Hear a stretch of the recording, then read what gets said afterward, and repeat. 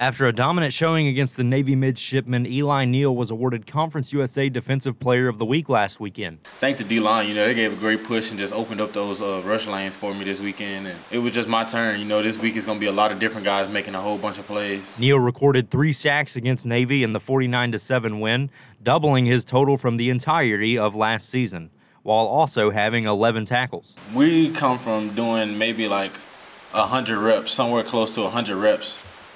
At practice, so then once we get into the game and you running 60, 70, maybe even 80 plays, you still got 20 left in the tank. So Neal was active on special teams as well, recovering a blocked field goal and becoming a presence for the Herd team that recorded 9 sacks, the second most in a single game in program history.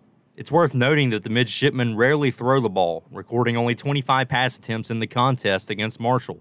The Herd sacked Navy on over a third of its attempts. Being able to run your defense that you've been working on, since spring, rather than practicing for a one-time thing. You only face triple option one time this year, and I feel like that was a lot harder to switch over from our defense to a triple option.